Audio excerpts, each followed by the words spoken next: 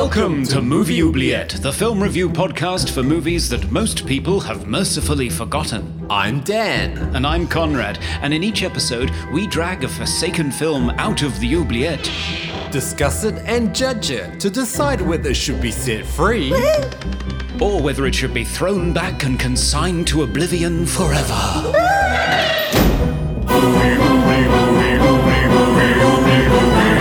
We review the films others tend to forget. Come with us and open up the Movie Oubliette.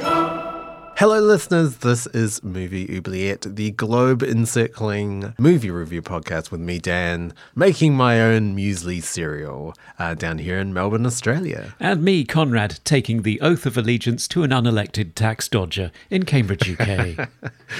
In this podcast, we debate over genre films, sci-fi, horror, and fantasy that you may have forgotten about because electrically charged, pale teenagers who stare forlornly out windows are what we're all about. Definitely. Hello, Conrad. Hello, Dan. So making your own muesli, I'm impressed. Well, it's not that hard, really. You've got your oats, a bit of honey, some cinnamon, a little bit of cardamom. You just toast it in the oven, and then you just pile in a whole bunch of nuts and dried fruit, and hey presto, your own muesli. Does it taste nice? Yeah, it tastes delicious. Yeah. I've also added some cornflakes and some rice puffs as well. I'm just always so dissatisfied by store-bought muesli. Like, I like a lot of other bits, and there's not enough fruit normally. But also, just have a change from my normal toast in the morning. I don't know what you have for breakfast normally, but yeah, I just normally have toast. Yeah, I'm a lot of granolas and mueslis and flakes. I'm not big on toast. Bread just makes me feel bloated if I eat too much of it. Yeah, I mean, I don't eat much. It's because I start work so early at the post office that it's just one piece of toast with a bit of Promite on it, which is like an Australian sort of Marmite alternative. Yeast extract. Yeah. You don't like yeast extracts? I love them. I use them I know. They're great on toast. I use them as meat substitutes for stocks and gravies, and it's great. I love it. Yeah. No, I'm afraid it's the typical Marmite. You either hate it or love it. I hate it, unfortunately. Yeah, it's not for me. Okay. I do miss UK Marmite because it's different. Obviously, in Australia, we have Vegemite is the normal one, but New Zealand also has a Marmite, which is very different from the UK Marmite. It's like a different type of spread. Yeah, completely. Wow. Maybe I'll send you a care package with some Marmite. I would love that. So you're not watching The Coronation then?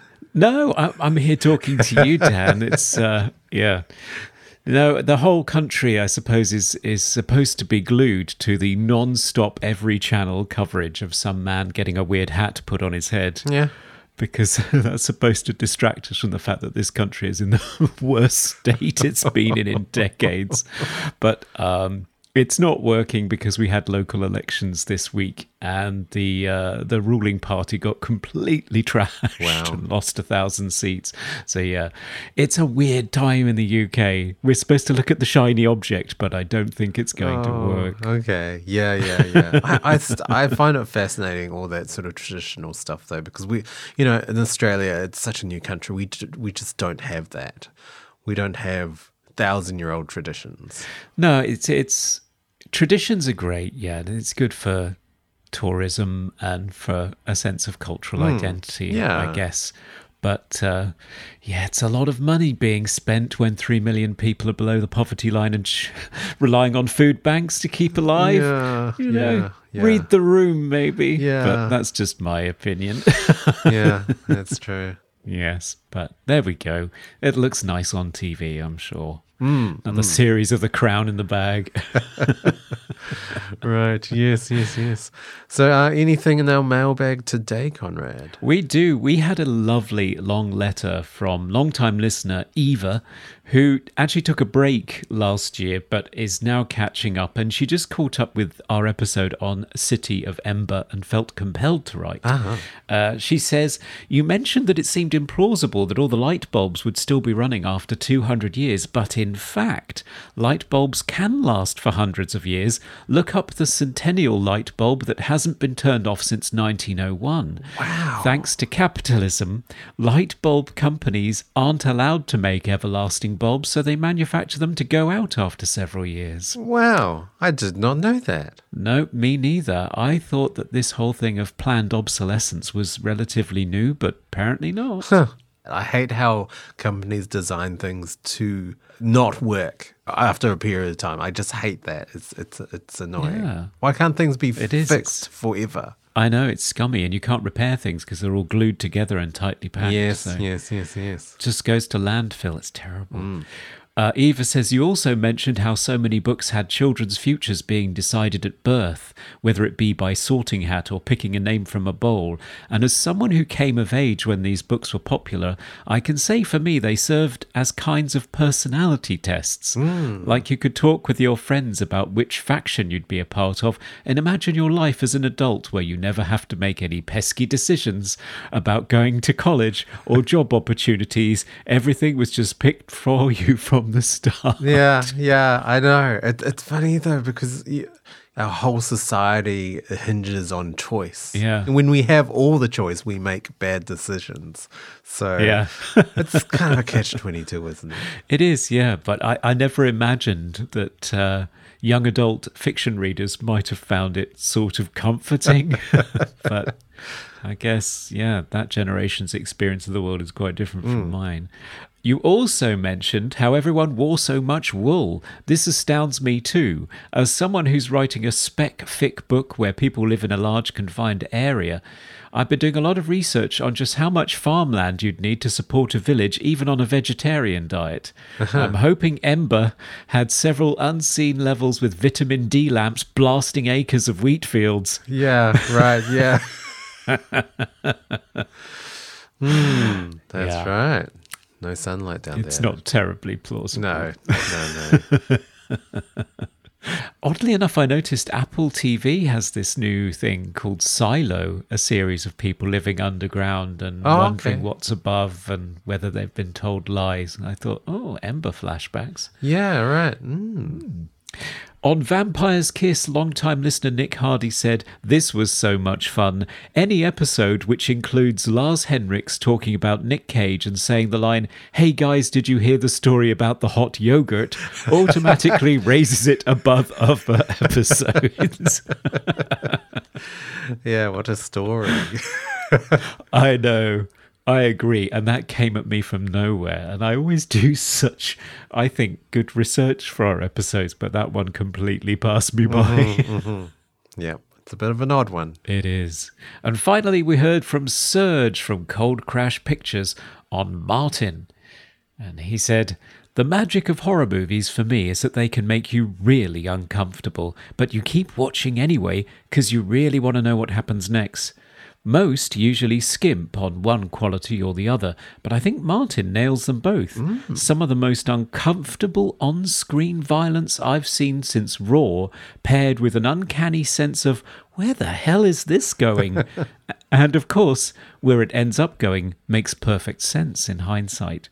So glad Movie Oubliette reviewed this one, as it wasn't on my radar in the slightest. Wow. It's not available on Blu-ray in the US as far as I can tell, but it's currently streaming on Tubi." Right. Ooh, okay. I'm very surprised by that, Serge. Yeah. I'm glad you enjoyed it. Yeah, he did.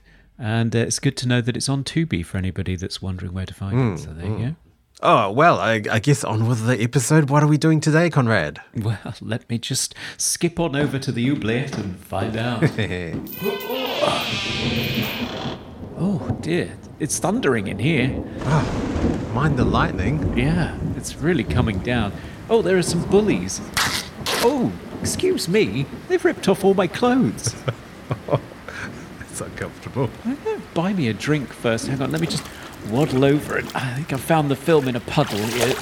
Okay, I'm coming back. Okay.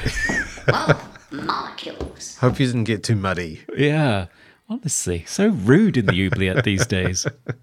So what are we doing today, Conrad? What do you have? So today we're doing the 1995 American science fiction fantasy drama film Powder, written and directed by Victor Salva, he of Jeepers Creepers fame, starring Mary Steenburgen, Sean Patrick Flannery, Lance Henriksen, and Jeff Goldblum. I love a bit of Jeff. Oh yeah. So what happens in this movie? Well, the product of immaculate conception by lightning, the mysterious Jeremy, nicknamed Powder because of his hairless, ghostly white complexion, is brought up by his grandparents after his mother dies in childbirth and his father rejects him. Once they too shuffle off this mortal coil, Jeremy is forced into the outside world after years of living in a basement surrounded by books. Unfortunately, Jeremy emerges into the most intolerant town in Texas, filled with people who misunderstand, bully and abuse him, especially when his supernatural abilities become apparent. They seem limitless, but include telekinesis, telepathy, psychic projection, photographic memory, superintelligence, a magical relationship with animals, and static electric parlor tricks. Fortunately, he has some friends, a taciturn sheriff with a terminally ill wife, a cool Jeff Goldblum-like physics teacher, who fortunately is played by Jeff Goldblum, and a child services psychiatrist played by everyone's dream mum, Mary Steenburgen. Can they save Powder from the increasingly scared and lynch-hungry townsfolk? Will Powder ascend to a higher plane of human existence while pinwheeling his arms in an open field during a thunderstorm? And will there be lots of completely unjustifiable male nudity? Find out after the break. Yes. See you soon.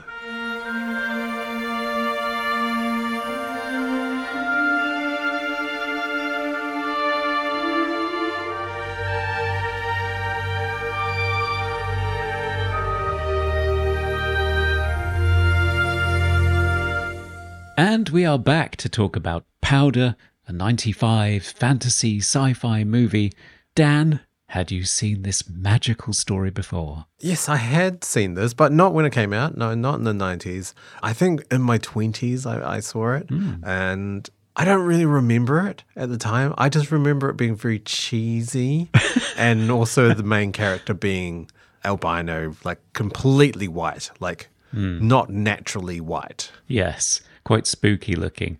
I saw it in theatres, I think, when it was released. Wow, okay. My overall impression of it was, this is sentimental garbage, and I completely forgot about it. Yeah. And the only other way that it's kind of lived on in my memory is, of course, because it is scored by the late, great Jerry Goldsmith. I obviously have the deluxe edition of the soundtrack because, and we'll probably talk about this in more detail later, I think the music is very, very beautiful and very, very Jerry Goldsmith. As for the effect it has on the movie, we can discuss that later. The subject matter it deals with is already quite sentimental, isn't it? Yeah. So you have this kid that his grandparents have died and he's been found in the basement of his house, and he's, very white complexion, very unnatural looking. He hasn't seen the real world. Very much a fish out of water story, having to deal with humanity and the evils of the world, while also having kind of mother-father figures with Mary Steen. Is it Steenburgen? How you pronounce her last name? Well, I've always said Mary Steenburgen, but maybe... Is it Bergen? I don't know. It could be Bergen, yeah. It could be. I've never actually said her name out loud, even though we have covered a movie with her in it. Yeah, she was the lead in One Magic Christmas. And Yeah. I mean, I love Mary Steenburgen or Bergen, but I mean, yeah, she does tend to play the same character every time, just Yeah. the mother figure. Yeah. Very nurturing, very kind-hearted and lovable. So you've got her as the mother figure, and then you've got kind of like Lance Hendrickson and Jeff Goldblum as kind of father figures. Well, I think of Jeff Goldblum as the cool uncle. Well, yeah, he is. I mean, Jeff Goldblum was a delight to watch in this movie. He always is, though, isn't he? I don't remember him being in the movie when I first watched it. Right. But yeah, seeing him again, just like, he just lights up the screen. He's just, everything he says can only be said by Jeff Goldblum. Yeah. In the way that he says it. I know. He can say anything. He could read the news, like horrific, traumatic news, and it would be like, oh, that's so enthralling. Yes, I know. It's just charming and delightful. Yeah. From the very first scene where you cut to Powder at school for the first time and you're on a blackboard and a hand from an unseen person writes the word molecules on the board and the camera pulls back and there's Jeff Goldblum with this big winning smile on his face and he just goes, molecules. And you just think, oh, it's Jeff Goldblum. Yeah, there are some figures of empathy and kindness in the movie that just want to find a place for Powder in this world. But everyone else, I know it's just evil and horrid. I just do not understand. So many times in my notes I wrote down, why is everyone so cruel? Yeah. Because albinism is not that rare. Certainly wasn't undocumented in 1995. So I just do not understand why everybody is staring at him. Even the Mary Steenburgen character says, I think she's called Jessie, isn't she? She says, I've never seen anything like it. And it's like there's 1 in 20,000 people in the US and Europe are diagnosed with albinism. Yeah. Or 1,450 in Texas alone. Right. I didn't know that it was that common. I don't know. It just seems implausible that he would seem so strange to attract this kind of attention. And second of all, that their instant reaction to it would be so hostile. Everyone is so hostile. Yeah. I mean, should we go into themes? Because I do feel like it was very metaphorical for like homophobia, maybe, or racism. I mean, I think it's not racism, but I think he does represent a gay character, even though he isn't a gay character, but sort of the sort of metaphorical sense of a gay character and how he's treated. And I mean, they do refer to him, especially the bullies, with a lot of derogatory homophobic slurs. Yeah, the bullies use the word faggot a few times, and there's a lot of that because it's the bullies that are targeting him. I think it's like an all-male state home. Yeah, I couldn't figure that out. Yeah. Like an orphanage with all guys that are exactly the same age. Yeah, I know. It's peculiar. And hundreds of them, by the look of it. Yeah, I know. So Texas has got a real problem in terms of children that need state care. Surprised me. I'm sure that's not a realistic depiction because it seemed like a fairly small town. It didn't seem like it needed a facility of that size. Sure, yeah. I was confused when Jessie said to Powder, do you want to go to school for the first time? Because I thought, hasn't he done that already? Yeah, I know. I thought he was at some very bleak boarding school. Yeah. But then he goes to a normal school. But he doesn't go for long. He goes for, what, 1 day, is it? I don't think he's there for long because, electricity hits him in Jeff Goldblum's physics class and then that's the end of it pretty much. Yeah. No, I see what you mean. I mean, often in the case, and it's one of the reasons why queer culture finds horror, has such an affinity for horror in the past because it usually features monsters or things that are othered in some way and rejected by society, and quite often queer people will look at that and have an affinity for that character more than the heroes. So I think you're right, there's definitely that theme. It is very queer. The whole movie is very queer. Even though the character isn't technically gay in the movie, he seems very gay. Yes. There's one scene where he stares at this other boy, for some reason, just wringing water over his like shirtless body. I mean, it's pretty obvious. Yes. It's a very strange thing to do in the first place. I don't know why you would take your, after exercising, take your wife beater off, cover it with water and then sort of wring it out over your face and do some sort of Diet Coke break ad. I know. Yeah. It's ridiculous. It's very, very seductive. And Powder's just, eyes wide, just staring at this guy.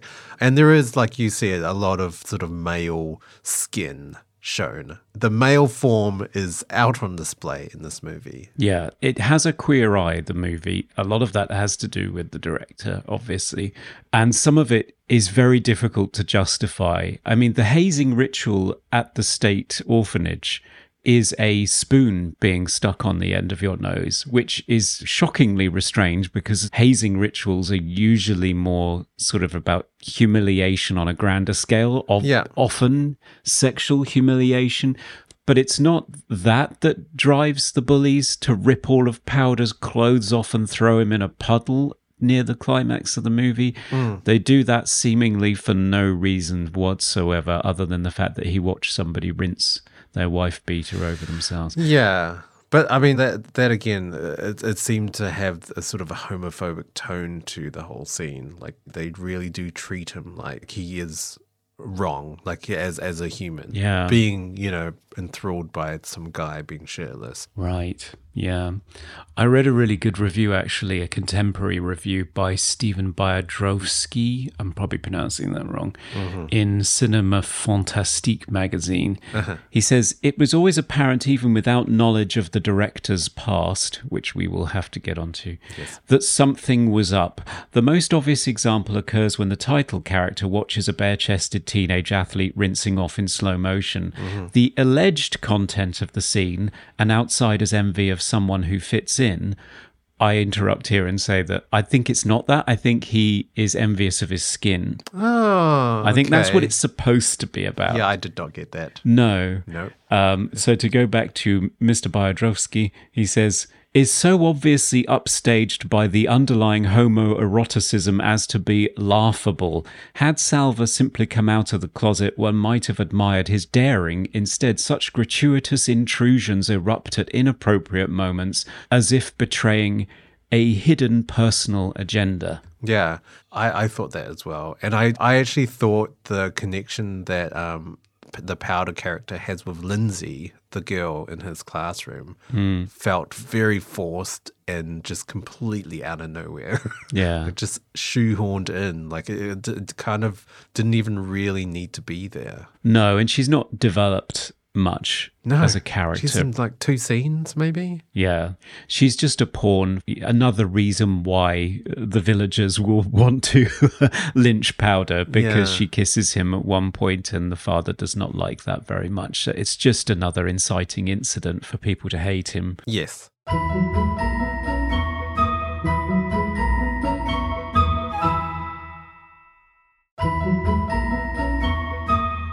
A lot of the sort of tone of this movie did really remind me of like Stephen King movies, like The Green Mile as well, where you've got this character that has sort of special powers and helps a dying wife. Very similar. So, and also small town, sort of rural town setting as well, very much a Stephen King sort of setting. Yeah, Carrie obviously looms in the background as well. I think also it's pretty plain that there is a religious metaphor going on here. Yes.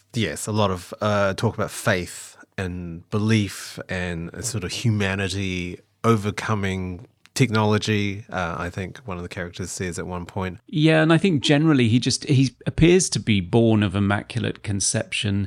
He spends his life as a pacifist, advocating for empathy and love between people and care for animals.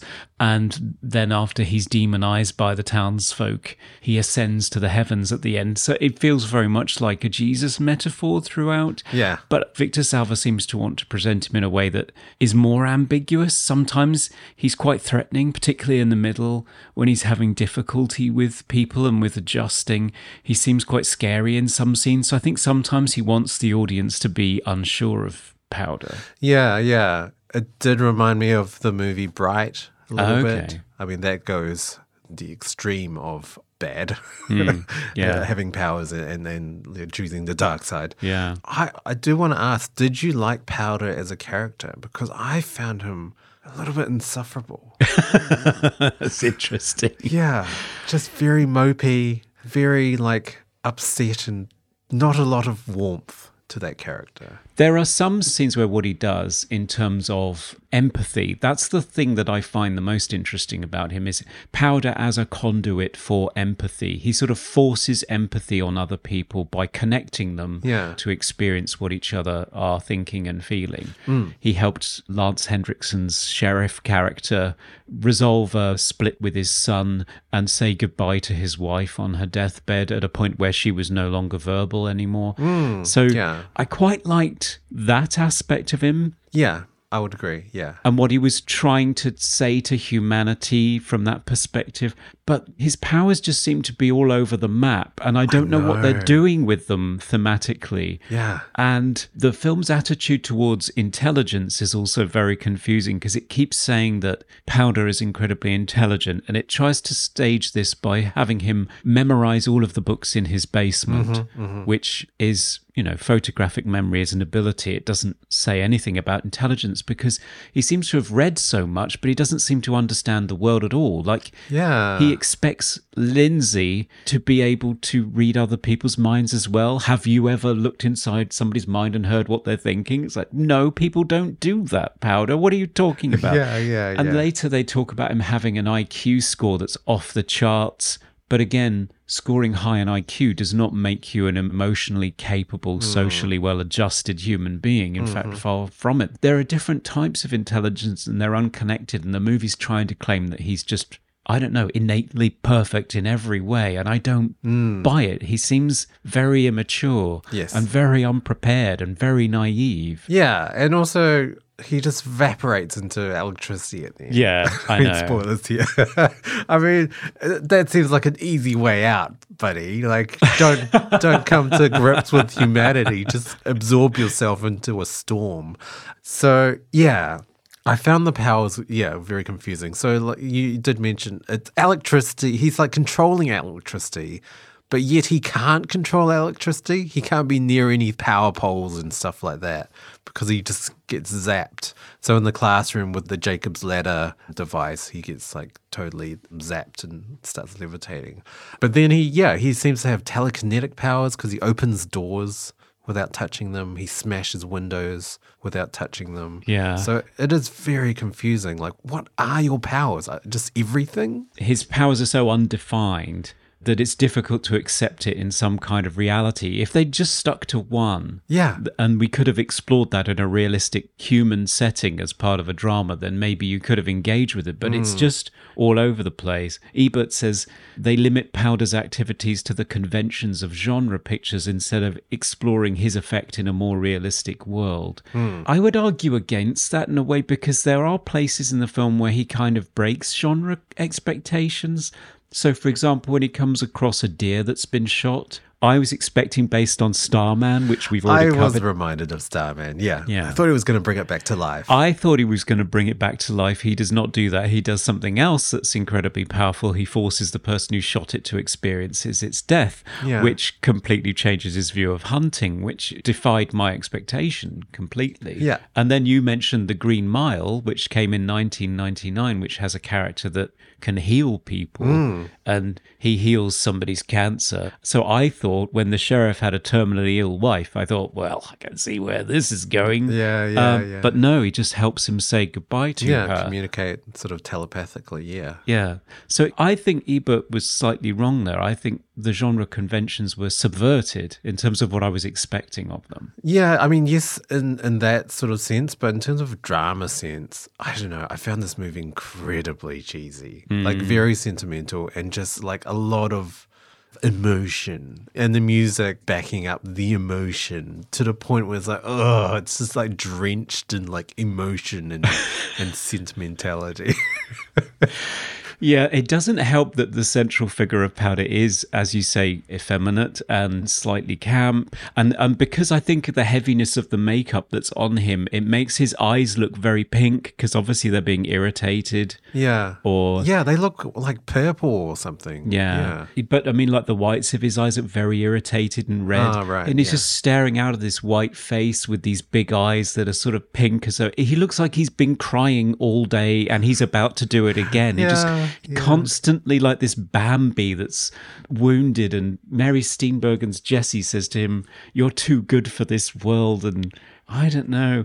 And I'll tell you one thing that really distracted me, and lots of critics noted this at the time, the trilby and the loose shirts and the trousers and the gap between the trousers and the brogue shoes. He just looks like 90s era Michael Jackson. He does. He really does. Yeah, yeah. And that doesn't help. I thought he was just going to start moonwalking. I did too, especially when he's pinwheeling across the field at the end. Oh, yeah, and they're yeah. doing the optical effects on him to make the parts of him that aren't his clothes glow. And because of the gap between his trousers and his shoes, like it looks like he's got the glowing, glittery moonwalker socks on. He's just going to start doing Smooth Criminal or something. That's going to be the finale of the movie. Yeah. It's very unfortunate. I think that presentation, because it undermines. How often did it tip it over into I'm just laughing at it? When did it go from pathos to bathos for you? Yeah, I mean, it was mainly all the more homoerotic scenes, I guess. Yeah. But in terms of like effects, though, I guess we'll go more into it in the movies, but like it was actually really good practical effects wise. Like it does hold up, apart from maybe the final scene with the optical stuff. Yes. That looks very Yeah. perfect and like slapped on there.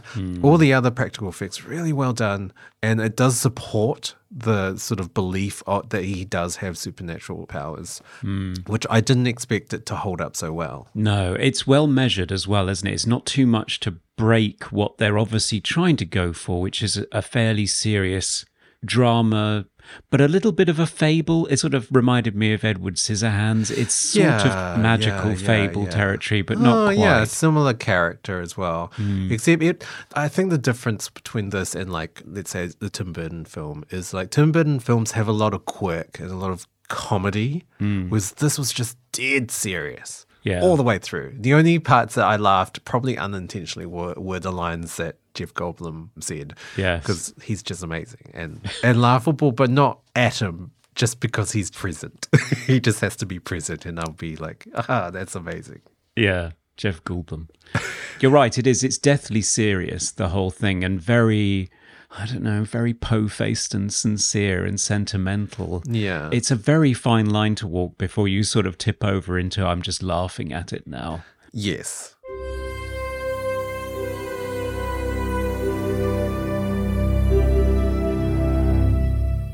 So I guess, should we address the elephant in the room? Victor Salva. We kind of have to, yeah. Yeah. Yeah. So Victor Salva, on one of his previous movies, Clown House, which was funded by Francis Ford Coppola, apparently his behavior on that towards the male lead was inappropriate, shall we say. And eventually there was an investigation, and commercial videotapes and magazines depicting child pornography were seized at Victor Salva's home, along with a homemade tape showing a sex act with a minor. Salva later pleaded guilty to charges of lewd and lascivious conduct, oral copulation with a person under 14, and procuring a child for pornography. And at his sentencing, prosecutors said Salva appeared to seek jobs in which he could work with children. He went to prison. Yep. And he was released. But the fact that he was able to get this job, especially as this is a Disney movie, Hollywood Pictures, which is one of Disney's brand names for its more mature material, was the source of some controversy. So the victim of his abuse, Nathan Winters, picketed screenings of Powder when it was released to try to get people to not go and watch it. And perhaps this affected the film's success. It did not do spectacularly well. Yeah. It was released in October of 95, had a budget of about 10 million, took a box office of 30. So, yeah, it didn't do fantastically well, but Victor Salva's still being employed. Yeah. And I guess the question is, should he be or should he not be, or has he served his time and therefore should he be allowed to go on with his life because that's what the system is for? Yeah. He's been punished. He's done his time and he's come out the other side, apparently remorseful. Yeah. And he hasn't strayed from that path since. There's no other allegations that have arose. One detail you missed was the victim at the time was 12, Yes. and Victor Salva was, I think, 29, 30 Yes. at the time. So that's not great. No. And also, there are interviews that you can find on YouTube with the victim, Nathan Forrest Winters, and he does detail that it was years of grooming from Victor. It wasn't just a one occurrence, it was like years. And so, that's not great. That's not good. No. But he has done his time. It was supposed to be 3 years in jail. He only did 15 months because of good behavior, apparently. He's always been supported by Francis Ford Coppola. I think Francis Ford Coppola's lawyers also tried to sue the victim's parents for damages or something, or breach of contract or something. So that's not good either. No. So it's messy. It's a messy situation. And I've tried to find interviews or anything about any of the cast on his, subsequent films who have worked with Victor Salva, and everyone said he's great. Like, no bad behavior or weird creepiness or anything. So I guess he has atoned, maybe? I don't know. Do we just hate a criminal forever? Can they not sort of redeem themselves? Well, paedophilia is just so triggering. Oh, it's awful. It's awful. There's probably nothing more stigmatized, and yet our justice system is based on the idea of reform rather than punishment. And as you say, if you look at interviews of people who've worked with him since, so Sean Patrick Flannery, best known probably for the Young Indiana Jones series just before this, who plays Powder in the movie, when he was asked in 2009, so this is significantly later, who was his favorite director to work with, he replies without hesitation, Victor Salva, who directed Powder. Put aside the controversy, that guy is a fucking director, man. This guy was one of the most talented directors I've worked with. What he shines in is something delicate like Powder. When I look back on that movie, it was something really special. You get into the business to do films like that. So Sean Patrick Flannery is a huge supporter and advocate of his director on Powder. But it's very difficult to separate art and artist. It is. Always. Yes. And it's particularly difficult when his films do sexualize and fetishize male bodies and young male bodies. Always, as well. Always. Yeah. Always. Yeah, it's in Jeepers Creepers, where Justin Long's body is fetishized. The female character is kind of just like, oh, you're here? It's... And even in the sequel, with a whole busload of athletes. Yes. And it's yeah. It's pretty constant. And in this movie, I'm just surprised that Sean Patrick Flannery, I'd really like to ask him, didn't you ask your director why you had to be stripped naked and thrown in a puddle for the climax of this movie? Because it's really not necessary. And there's only one reason why that scene is in there. This film is written and directed by Victor Salva, and there really is only one reason. He wanted to film Sean Patrick Flannery naked. I'm sorry. Yeah. I think that's why it's there. Yeah. I mean, it's the gay male gaze, I guess. It is. Like, there are so many shots with guys with their shirts off. And I've seen another movie that he's done, Peaceful Warrior, and it's centered on a male gymnast. And there are lots of shots of the male form in that movie as well. And I had no idea at the time, because I just thought, oh, this is a very inspiring kind of pseudo-supernatural movie about a gymnast. But looking back, it's like, oh, yeah, I can see that now. Yeah. And in Powder as well, I noticed that the Powder character, he only makes friends with mainly middle-aged men. Mainly. And there's that one scene with Jeff Goldblum, which some would describe it as touching, when he's kind of breaks down and Jeff Goldblum strokes his head. But that's kind of creepy at the same time. It's like, oh, you're a teacher stroking this young boy's head. Is this normal? I don't know. Well, yeah, and exactly. And I thought Steve Biedrowski tackled this really well. So he says, he talked about there being a hidden personal agenda, and he went on to say, much of the narrative delivers a message that sounds, even if unintentionally, like a specious rationalizing of a child molester. Parents abuse and abandon their children. Strangers who lock them up against their will are doing it for their own good. And no matter how much one protests, one really wants to be loved and touched by adults in positions of authority. Yeah. To a certain extent, anybody who's making something, you can't get past your impulses. Victor Salva has a particular type of sexual impulse. It's not one society is comfortable with, because everybody's feeling is that you should only really have sex between consenting adults, and if you're below a certain age, you're not really able to give informed consent. So you've got a massive problem. Now, you can't hate him for that impulse, because I think we're all pretty much agreed that you can't choose that impulse, or at least we don't fully understand the mechanism behind it, but we certainly don't choose it.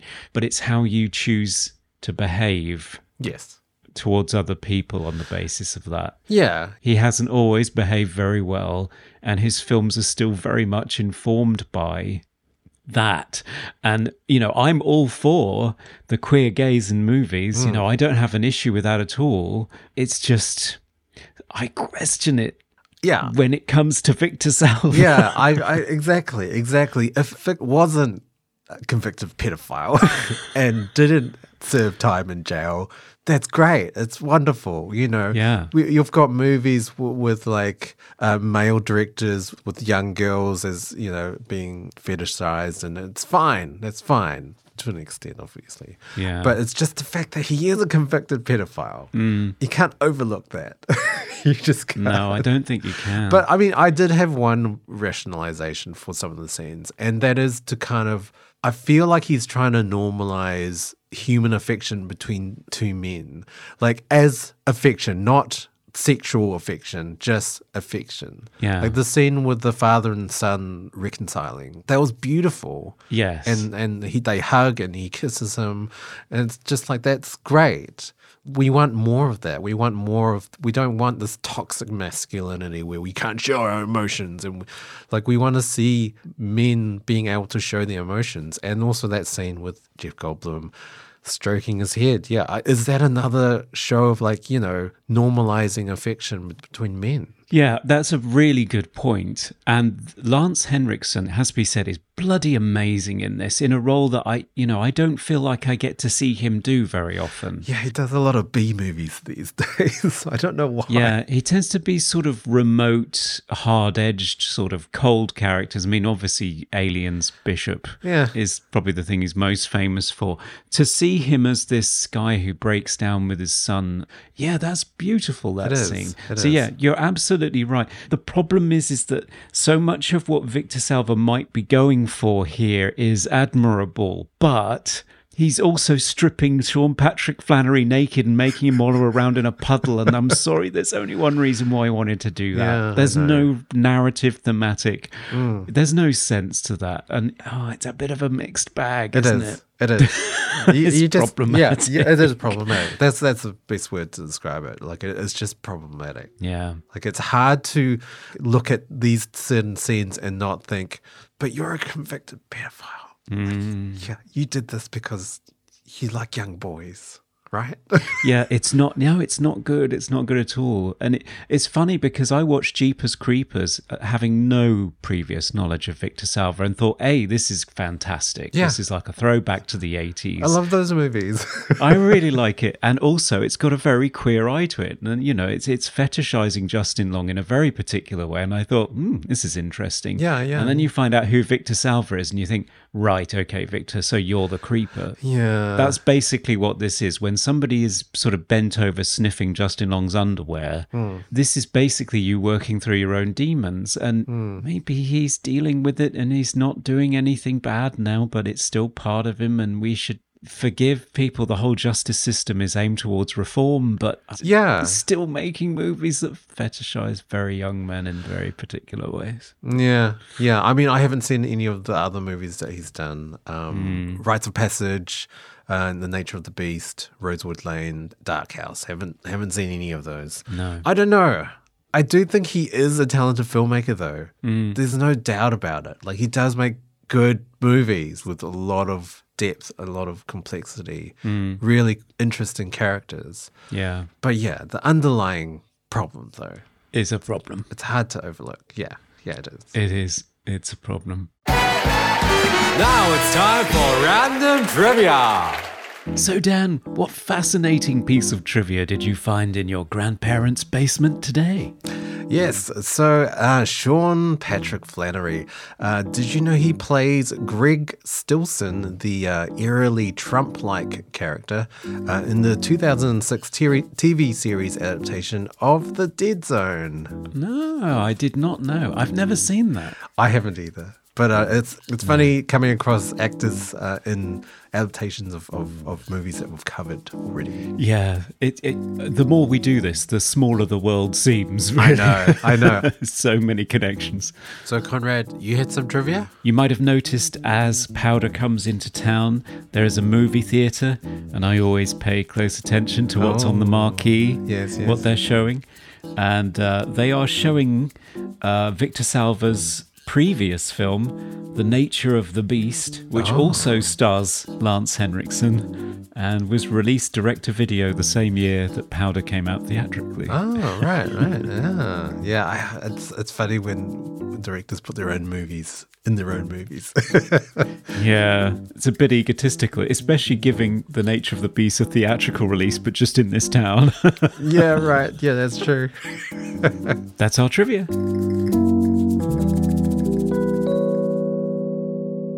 Let's talk about the music, Dan. Okay. Jerry Goldsmith at his 90s finest. Yes. What did you think? I mean, I think in isolation, it's beautiful. It's stunning. It's very Disney, though. Yes. Which I'm not a big fan of. But, you know, it is a Disney movie, so to speak. It's supposed to be cliche. It's got Mary Steenburgen in it. So, of course, you're going to have the lush strings and the sort of bombastic brass. You got some synth in there, synth pads. Yeah. A lot of melodic motifs that recur over and over and over again. But that's 90s Disney. You expect that. But in the film, I don't know. It made the scenes even cheesier. It's kind of groan-worthy at times. Like, oh, God. The strings again. Yeah, I thought you would say that. I think there are a few cases where, and I'll talk about this in the movie list, there are a few cases where he really hits the nail on the head, and he the combination of his score and what's happening on screen is incredibly powerful.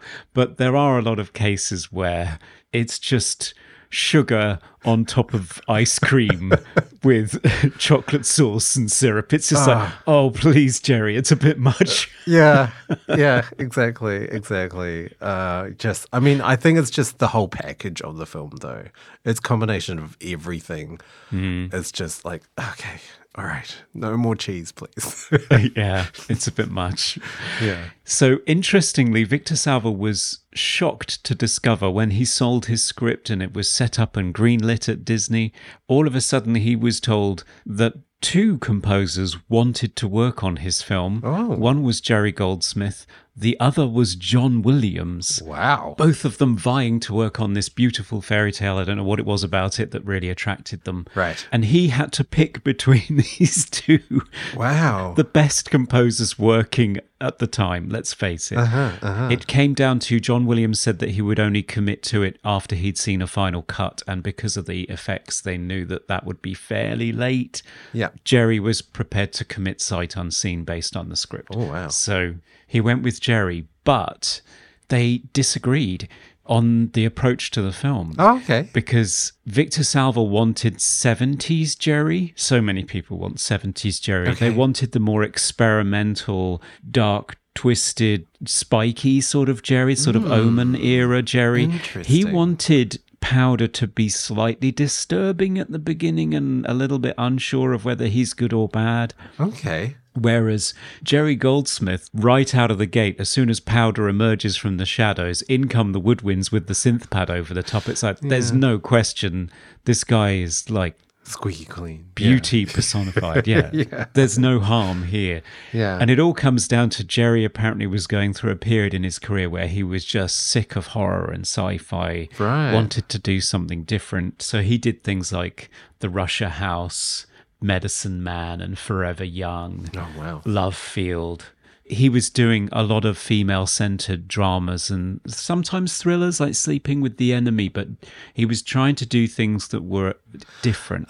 So that's why this is just sort of very emotional, very soft, very Disney. Yeah. Because he wanted a change. Yeah. But Victor did not like it. I kind of wish they went with Victor's sort of direction. Yeah. I think it would have been a more interesting film I think you're right. with sort of ambiguous toned music or darker toned music. Because, I don't know. I think because the music it's very soppy and cliche, the whole movie feels like it kind of flatlines. Yeah. Sort of emotionally, I guess, maybe. I don't know. Some of the cues with the bullies with the really abrasive brass I really quite liked. But again, it did feel very Disney even in those cues. Yeah, it's a shame.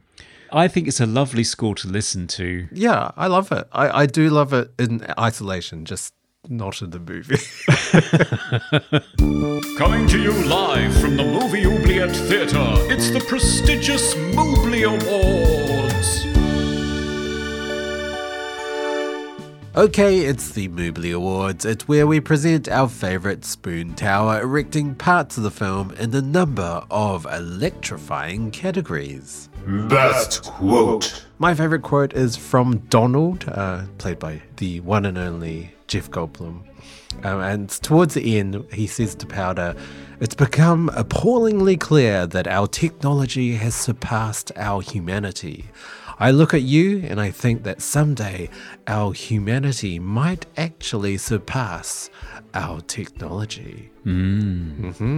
Yes, that's the theme of the movie, and it was based on Victor Salva's reading of an Albert Einstein quote. I think Yeah. the first part is Einstein. Yeah. So he was just inspired by this idea of humanity exceeding its physical limitations. And Yes, we're all just going to be just electricity, just zapping around. yes, just zapping all over the place. Yeah, there we go. Yes. Something to look forward to.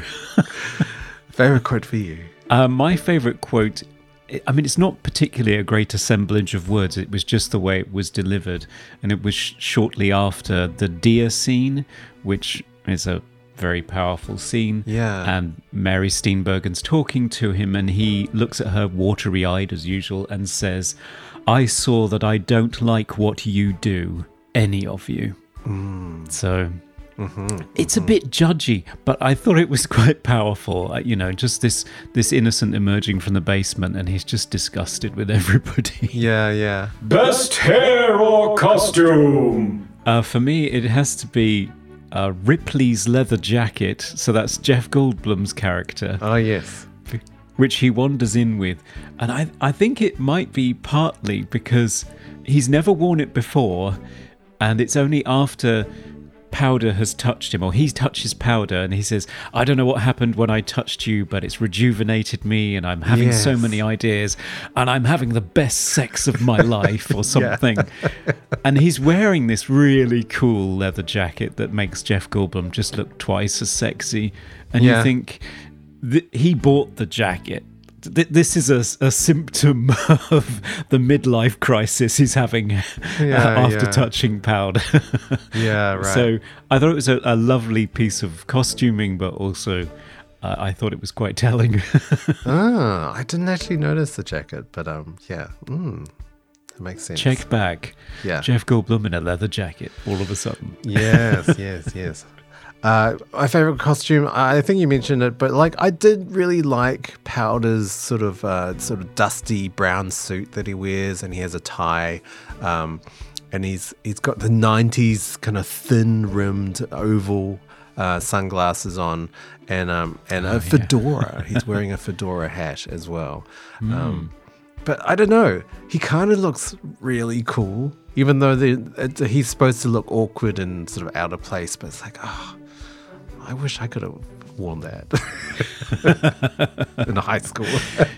Yeah. Most 90s moment. This movie is very timeless. It's not very 90s. The only thing that's kind of more obviously 90s is just guys with long hair wearing flannel. There's a lot of flannel in this movie. It seems like every second boy is wearing a flannel shirt. But that's really the only 90s thing I could really pick out. Okay. Well, I went the different route, which is, because as you say, the film is largely timeless. Technology, clothes, even music is not there. So it could exist at any time almost. So I just looked at it in terms of the trends in cinema at the time. Yes. And I think the 90s was a time for slightly magical people. So I had that as an honorable mention, yes. yes. So in 96 alone, John Travolta was Phenomenon and Michael. So he had sort of telekinesis and he was an angel. You had Sixth Sense, I See Dead People. You had The Green Mile with the healing. You had Meet Joe Black, the Reaper. You had City of Angels, the Angel. Oh, yes. There were a lot of just slightly magical fish out of water movies in the 90s. Yeah. Not sure why. Favorite scene? My favourite scene, without doubt, is the deer scene. I just find it incredibly powerful, despite the obvious robot deer. He says, I opened him up and let him see. He could see what he was doing, and I showed him. And it's very clear from the performances of both of the characters, so Brandon Smith as Deputy Duncan and Flannery in the lead role.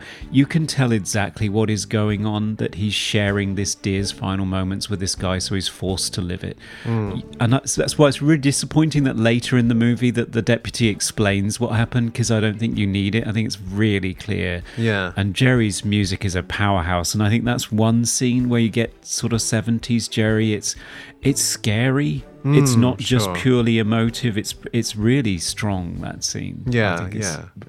I think if the movie was that, I think it would have been more interesting.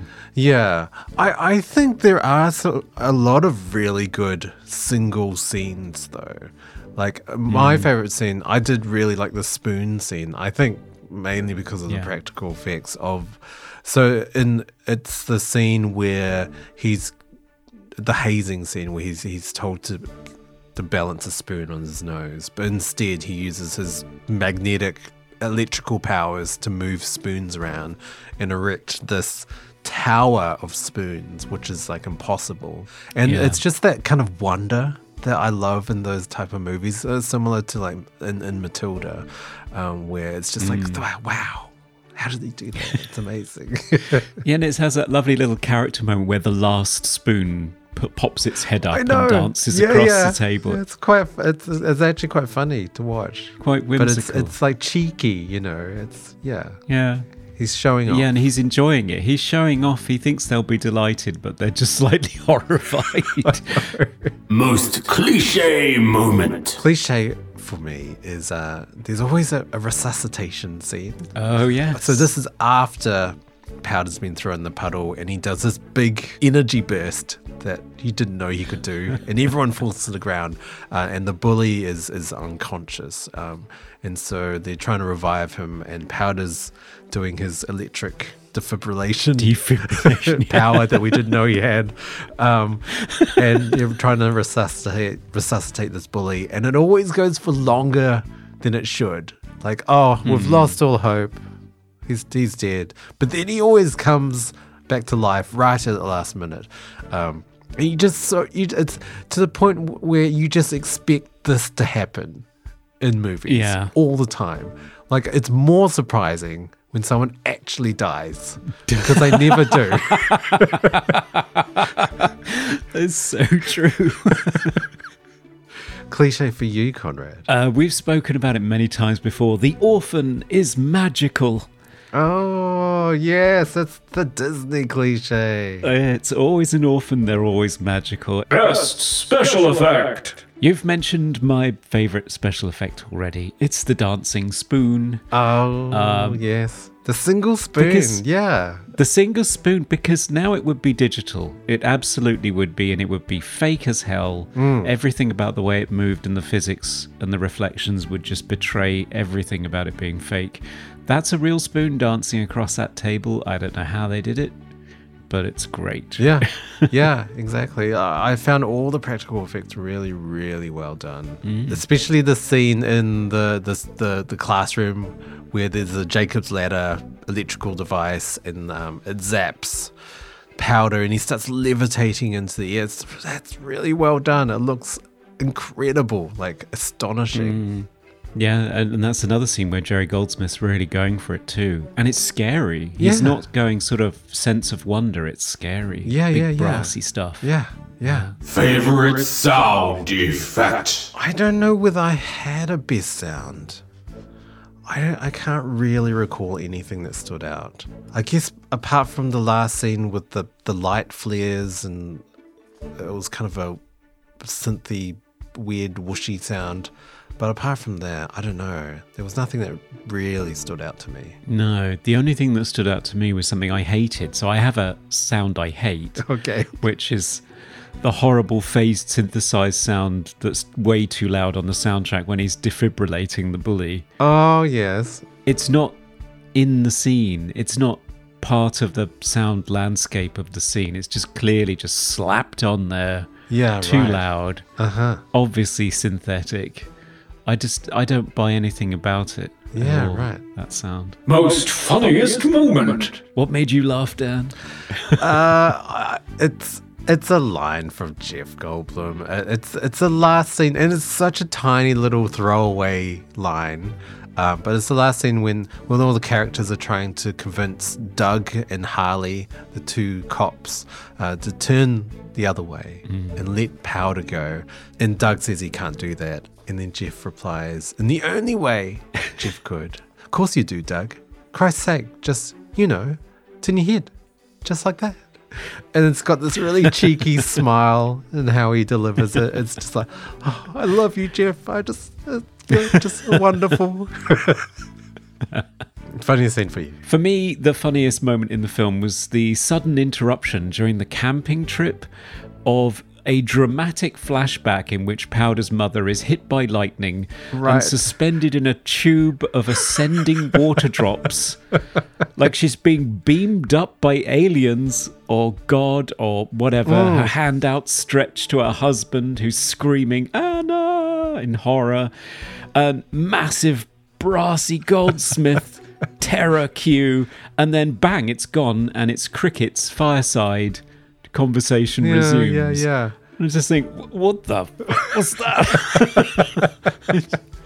It was just so out of the tone of the Yeah. rest of the movie and unnecessary. Yeah. Don't show us that. That's just terrible. Yeah, like a horror moment in the middle of nowhere. Yeah, it was Wow. awful. The rest of the movie was so smooth, and all of a sudden, wham, here's this flashback. No, I was wetting myself. It just Yeah, completely wow. broke the film for me. All right. Well, that's our movie list. It is. Hello, this is Mikey Newman from FilmJoy, and you're listening to Movie Oubliette. Oh, it's time for the final verdict. Should Victor Salva's Powder from 1995 be resuscitated from the oubliette and set free into the world to be adored, or should it be struck by a beam of electricity radiating from a Jacob's ladder and be cast back into the darkness of the oubliette, lost forever? Conrad, final verdict for Powder. It's a tricky one, isn't it? Because on the one hand, it is a very earnest, heartfelt, warm movie. It looks beautiful. Jerry Goldsmith's score is beautiful. It has fine performances from Flannery, Sean Patrick Flannery in the lead role, and from Mary Steenburgen. And Lance Henriksen is really emotive as in the scene with his son. Some great moments there. And Jeff Goldblum being Jeff Goldblum. so good. There's some powerful scenes about trying to create empathy between human beings and helping them communicate with each other and understand each other. There are some good messages in there, some good thematic material, but it's so scattershot. There are so many different powers, so many characters. The irrational hatred towards Powder seems completely unjustified. And so the film does, as reviewers have pointed out, feel like it's really about something else. And then when you delve into what it might be about, you don't feel quite so comfortable. Yeah. And you find it very difficult to separate the art from the artist. But I will focus on the film, and I think the film, for all of its great assets, I don't think it works. It doesn't satisfy me. I forgot about it after I saw it theatrically the first time. I don't think I'll remember it long after this renewed viewing. So I think I wouldn't recommend it to people. So, yeah, my vote is throw it back in there. Yeah, I think I'm the same. I think it is a very well-made film. I think there's nothing bad about it. Maybe some of the confused underlying themes. I think great performances from everyone. The practical effects are really good. Really, really good. They really hold up. I kind of wanted more of those magical moments and maybe to have Powder change as a character into sort of accepting this new world. But he doesn't. He's just a stuck-up, high IQ'd, pale-faced electricity beam. No. Yeah. It's really hard to separate the art from the artist in this movie, especially. And the fact that I think Disney didn't really even find out about his history until kind of halfway through production. I don't know. The fact that he tried to kind of cover it up, and it's hard. I still really do like Jeepers Creepers, that franchise. I think they're great movies, and I'll still like them. But I think personally, Powder for me, the tone of it was not enjoyable. I just, the sentimental, soppy cheesiness was, it was like, groan worthy. I can't handle that. I don't like Disney movies aimed at kind of older than kids, or even some of the live action movies for kids. Like, it's just, it's too wholesome for me. Yeah. But at the same time, like, why were the people so awful in this movie? No, I don't. Yeah, I don't get it. It's like, yeah, I don't know. Maybe I'm being a hypocrite, but this movie wasn't for me. I would not recommend it. Sorry. Yeah, throw it back in. Well, that's pretty much sealed its fate. But let's check in with our patrons who also get to vote. Yes. Hal, how are you doing today? I have complete confidence in our podcast. Oh, that's good to hear. Wow. So, what did our patrons say in the final vote? Our patrons have decided to throw the film back into the oubliette. Oh, okay. 3 for 3. Yeah. It wasn't completely unanimous, but yes, overwhelmingly the vote was to throw it back. Eddie Coulter says, other than a great performance by Lance Henriksen, I didn't really care for Powder. It doesn't help that it's one of those films that's hard to separate the artist from the art. So yeah, common theme. Filippo said, it was released in 95 and I still occasionally think about it, and my wife and I fairly regularly bring it up. So set it free. So okay. Filippo voted to set it free. Isaac Sutton says, Powder is weird, cheesy, and honestly pretty shallow. But it's still one of the better X-Men movies I've seen. P.S. I didn't know about Victor Salva's past before I started writing this comment, and now that I've done a Google, it casts so much of this movie in a really gross light, double lightning that sucker. So yeah, it sort of changes people's perspective, even though some people are still happy to accept it as the heartfelt, empathetic movie that it is. So I don't know. It's a shame, but I think it's got to go back in. Yes. Okay. Come here, Powder. Yeah, let's take these sunglasses and get back in there. Go home. There we go. Yeah, I was happy to revisit it, and I think it was I don't know. I don't think people know about Victor Salva enough. And the fact that Wow. he's still making movies. But in saying that, he has done his time. And I think I will still watch his movies, as opposed to other people like Woody Allen or Roman Polanski, who haven't done any jail time for the things they've done. So, Yeah. yeah. Yeah. I mean, if he does something again, then no. No. But- all of his movies should be burnt. Yeah. Yeah. No, I enjoyed revisiting it and talking about it, and particularly I think navigating the difference between wanting to see more of a queer eye or a queer perspective in films and not wanting it to be a certain type of queer perspective. Yeah. Because it's a bit unpleasant. So yeah, it's a tightrope. So it was really interesting to talk about. Yes. So, Yes. yeah. So what's happening in our next episode? What are we going to be covering? Well, we thought we'd swap things up and go for something that's much less wholesome. So we will be checking out the 1972 American psychological horror film, Sisters. Oh, yes. Uh-huh.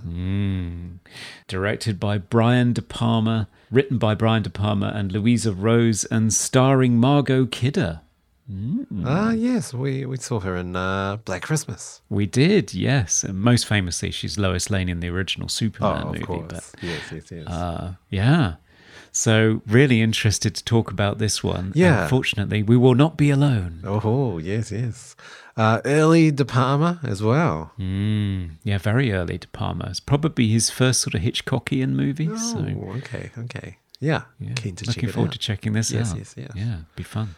And listeners, if you want to keep up to date with our future episodes, you can follow us on all our social media platforms as Movie Oubliette, and you can also email us at movie.oubliette@gmail.com. We love hearing from you, and tell us if you agree or disagree with our final verdicts on our films that we cover. Yes, and if you can separate art from the artist, it's an interesting topic for sure. Yeah. And if you want to support the show, head on over to Patreon, where for as little as $1, you can nominate films for us to cover in future episodes and get access to extended portions of the show. And for $5, you can vote on the final verdict and possibly tip the scales. Yeah. Or for $10, you can be one of our executive producers with exclusive behind-the-scenes insights like Chazilla, Eddie Coulter, Isaac Sutton, and Dr. Doggy. Thank you for supporting us. Yeah, keeping us on the air. We also have merchandise at Redbubble and a YouTube channel. We have some video essays and some really interesting panels with famous people. Yeah, got a few of those on there now. It's nice. Yeah. Okay, listeners, until next time, goodbye. Bye for now. We review the films others tend to forget. Come with us and open up the movie Oubliette. We're stumbling around in a very dark age, just trying basically not to kill each other.